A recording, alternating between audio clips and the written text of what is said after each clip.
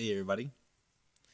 We are discussing The American Murder, the Family Next Door, the Netflix television series. Um, yeah, I'm just gonna just kind of knock it out real quick.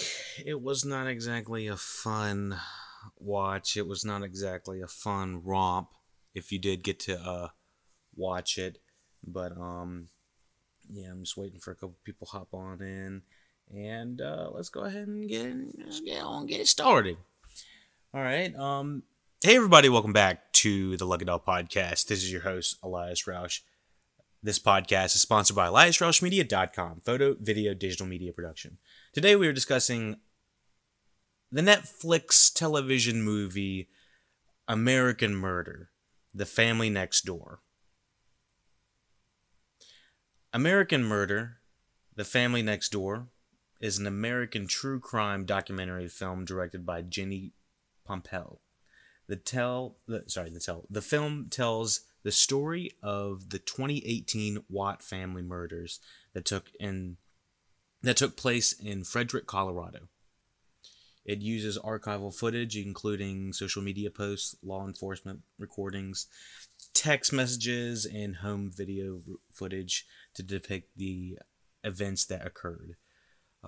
Released on September 30th, 2020. So I'll just go ahead and say up front that this is not a documentary for everyone. This is a documentary about a very gruesome murder, and if you are not into that true crime kind of stuff, I totally understand. This is not for you. I was in a place where I just wanted to watch a lot of more positive media, just to kind of bring my spirits up, and so I totally understood why some people would not want to watch this.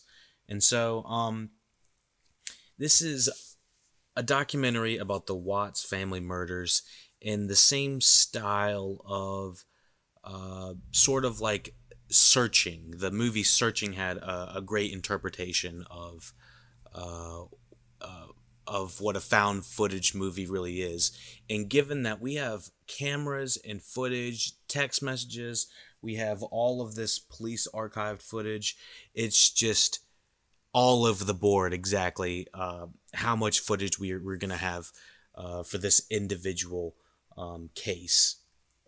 And so, without going too much, I always feel weird when I say, talking about quote unquote spoilers of a true crime, but there's some people that want to watch this and don't want to know exactly what happened, so I can totally respect that.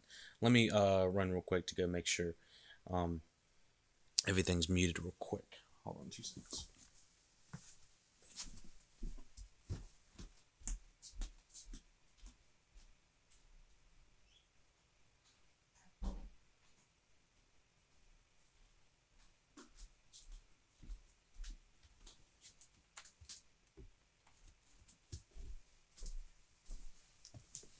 And just like that, I am back.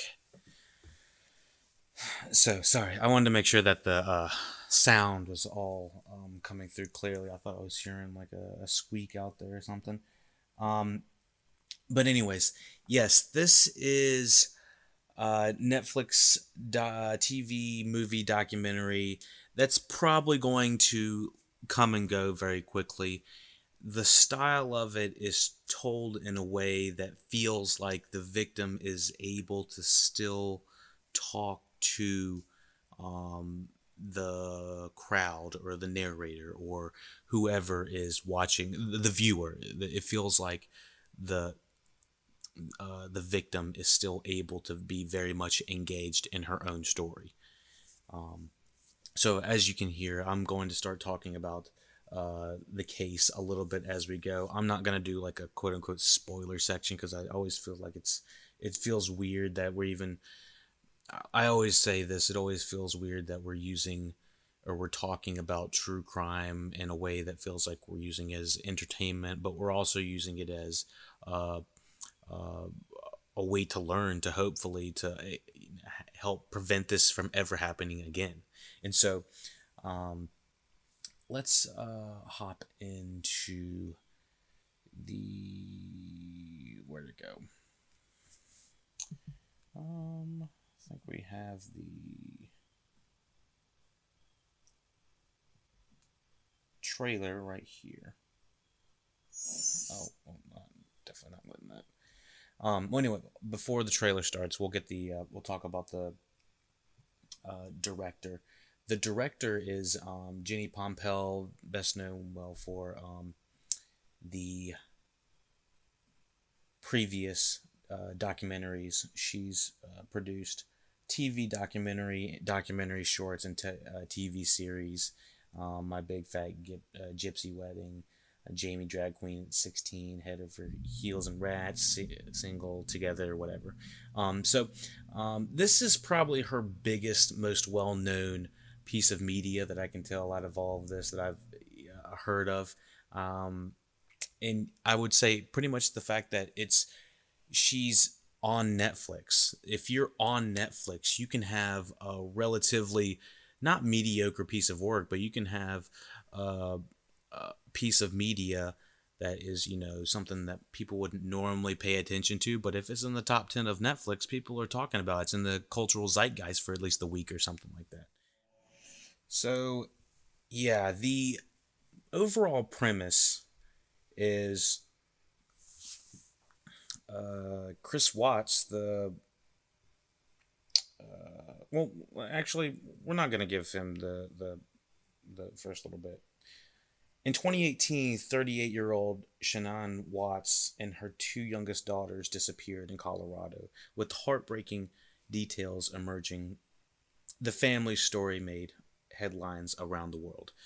I'm still old enough to remember when this first happened, and people had thought originally that she had run off with her daughters, and it was not quite as bad as foul play as they had originally expected.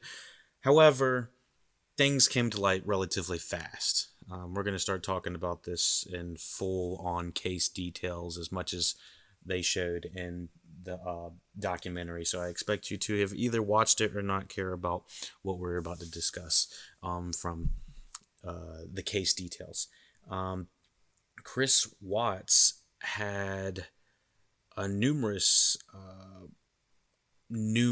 amounts of well, it's hard to really pin it. There are tons of these types of true crime stories that come to light, and I always say this up front that it feels weird to say that this is exploitative of the victims. I don't think this specific documentary was exploitive to the point where it was humanizing Chris. I'm seeing kind of a backlash of this documentary showing how good of a guy he was, but also not but it's also kind of only going surface level with how bad the crimes were. Now, I mean, they do show you the locations of the crimes, they tell you how it happened. We don't see the crimes, and I think that it's not like I want to see how gruesome these crimes are at all. It's really, the entire thing is so messed up. It feels like there needs to be some sort of message that goes along with it that says, these are the signs that you need to watch out. But the thing was, I didn't really feel like they had pointed at anything that said that this guy was going to snap, that this guy was going to be crazy, that this guy was going to just go completely off the deep end and kill his family, and not only to kill somebody, but to kill somebody for such a minuscule reason of running away with another person. it was incredibly frustrating, and I think you can probably hear it in my voice and um, in my review that uh, I'm troubled by it. I think that there's a lot of people out there that are also troubled by it. I saw on the first audience review is from Nicole Cohen, an audience person online, that it's given given that they believe that Chris was humanized in this movie, and I don't think that Chris was humanized. It's just that there is no upside to some, stories like this. It's an incredibly difficult tale. Um, we the movie flows through in a way that feels like, we're going along with them and solving the crime along with them. And yes, that's somewhat enjoyable to an extent of trying to find the the clues to figure out what happened to these people. Why is he so twitchy all the time and all the footage? Should we go back and look at previous footage? Let's go back and look at neighbors' footage. I mean, there's footage from everywhere. Everyone's always recording. I mean, hell, I'm recording now. So it's just like there's tons of footage to go back on and look at and just see and replay what exactly happened to a certain extent. Obviously, we don't have a camera everywhere, but we have a camera in a lot of places. And so this documentary takes advantage of that. I think they do an interesting job at kind of giving us this like slideshow Facebook / background story for Shannon and her family and her kids. And the whole thing is showing how good of a father Chris was, and then showing the deterioration of these two individuals as a family. And apparently there's a lot more that is spoken about. Like this Nicole person says that Shannon was part of a pyramid scheme. Does that have any merit to it? Like, why is it even necessary to even put that in a review? There's no reason to talk ill about these people of the things that they were involved in. What I think needs to be reviewed is the way that the story is executed. And I think to an extent the text messages, I think the text messages were between Shannon and her sister, I believe, talking about the deterioration of Chris and her marriage, talking about how all she wanted was, love and affection. And, Chris wouldn't even give her the time of day, wouldn't have sex with her. Just very, very normal things that you would think wouldn't lead for someone to go ape shit over. It wouldn't. Not that Shannon was that. There wasn't anything in the documentary up front, with the exception of this, other woman that did come into play for, Chris, and so the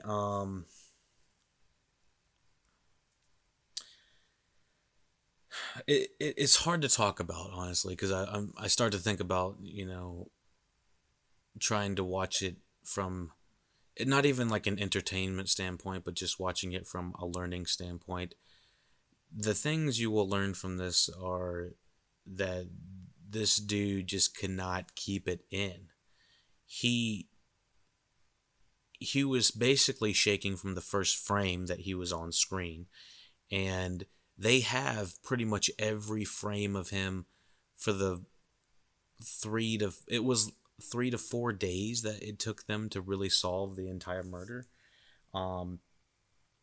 Like, it took them almost no time. They did the polygraph test happening, and then Chris just kind of breaking down in front of his father after he says he messed it up, and then he tries to kind of get his wiggle his way out of it, saying Shannon killed the kids and he killed Shannon because of it, which is absolutely not believable at all.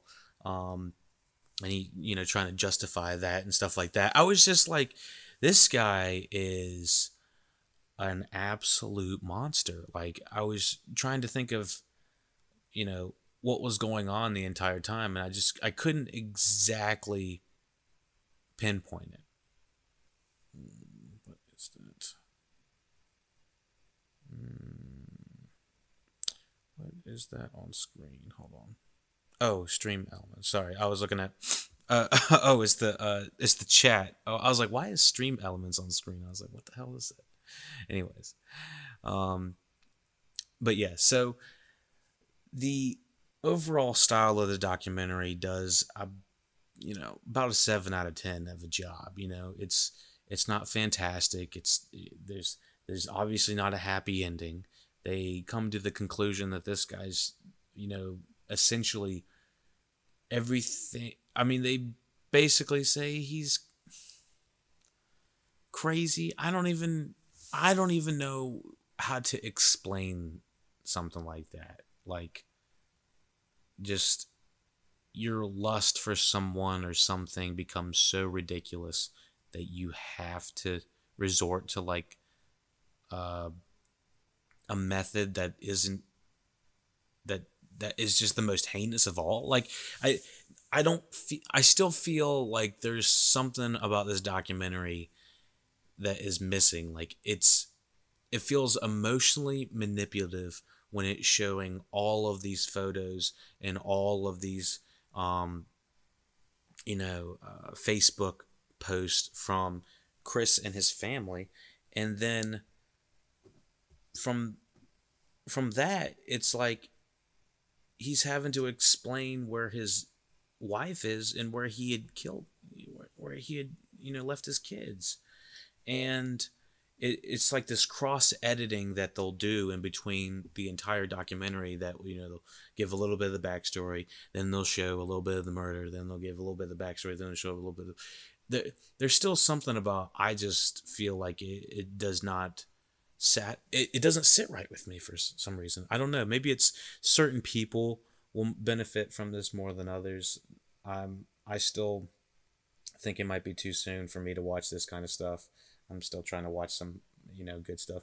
Like, look at this bullshit right here. Chris Watts corresponding with women from his prison cell. Like, get this shit out of here. Like, things like the Tiger King, things like the Ted Bundy documentary, obviously Tiger King's probably a little bit more relevant, but those documentaries always kind of make you go back and look at that person and give too much daylight to that person in a way.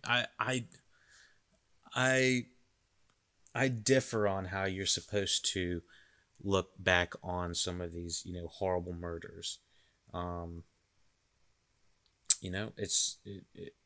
It's a shame, because I feel like it makes it overshadow the victims and the families that have been lost and destroyed in this documentary. Like, my big thing is, I think Aaron Hernandez documentary was the other one I was talking about, that you need to have an equal amount of screen time, or it just feels like you should have an equal amount of screen time to the victims as you do to the murder. But for some reason, because of the way, culture works, that the murder always seems to get way more of the attention, and you see shit like this just pisses me off.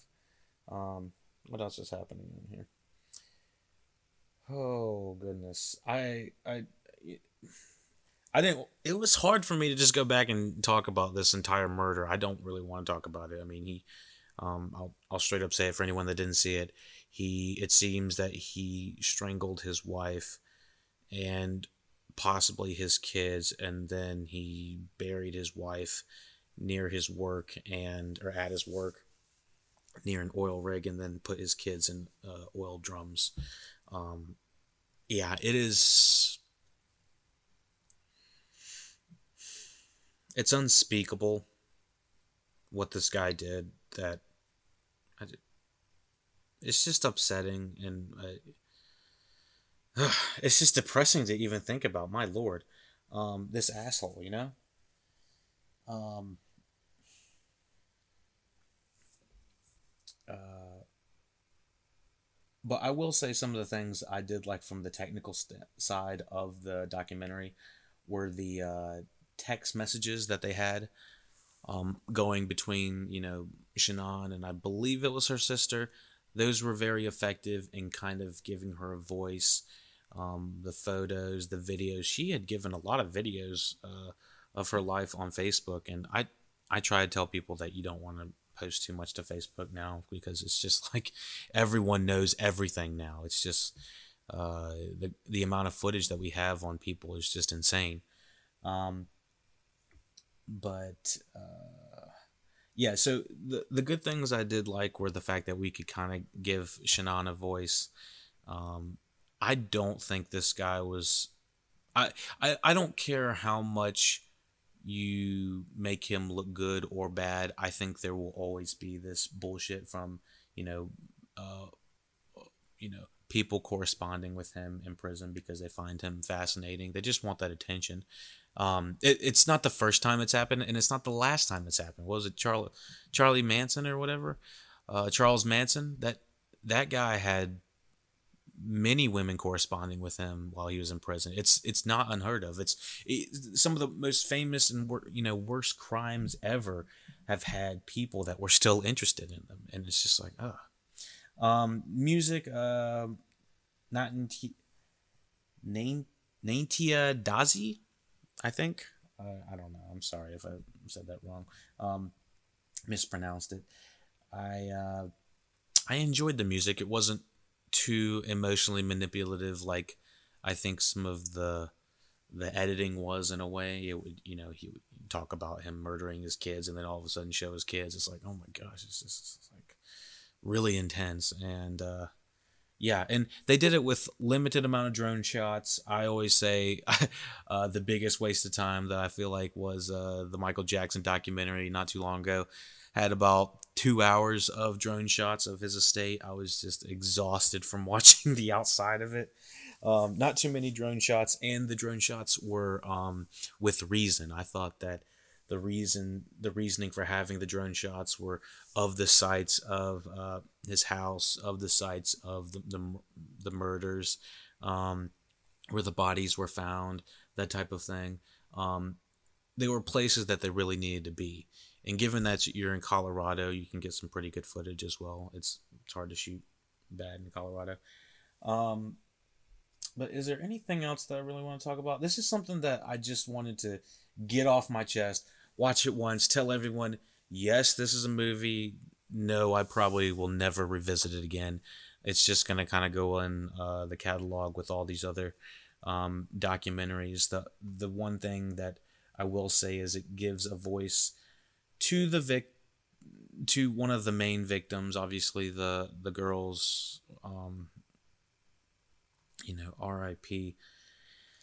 Um, but the his wife, Shannon, uh, damn it's even hard to talk about right now. Let's hop on to something a little bit more lighthearted. Let's see. Let's close this out real quick. All right. Thank you for listening, watching, Look It Up podcast. Yeah, you see this Netflix documentary leaves viewers disturbed. I felt like depressed after watching this a little bit. Like I was really really down in the dumps, and this is exactly why I've been watching Avatar: The Last Airbender for the past month and a half, and I jumped into Legend of Korra because I needed to just escape this hell that we're living in right now. Um, and just having these movies remind us of how terrible the world it can be at some point. Sometimes it's just like, ugh, it's too much. But that I think this is also an example of bad timing of a movie. Not everyone's in the best mood right now to watch this kind of stuff. In my opinion, I could have gone another year without seeing any of these kind of documentaries. Um, But yes, I will say Kelly did watch some of the movie as well, and she said it was important that this documentary was made, and I just want to give her a little bit of a voice on here as well, just to say that, I was going to have her on the podcast, but she's not here at this moment. Um, she did say she enjoyed the movie probably a little bit more than me, to the point where she thinks it was important for other women to see how the deterioration of the marriage happened, and that it's very natural in progression, and obviously it's not fair. I hope that kind of gives a little bit of a voice for her right now. If she hops on, I'll leave the sound bite on the SoundCloud review. When I upload this to SoundCloud, it'll be probably updated there. So yeah, let me know what y'all thought of Netflix's American Murder, The Family Next Door. Um, Let me know what you thought about the podcast. Could we do a little bit better of a job? Did we talk about the technicals enough? Did we talk about the emotional parts about the movie enough? Yeah, what'd you think about it? And yeah, that's about it.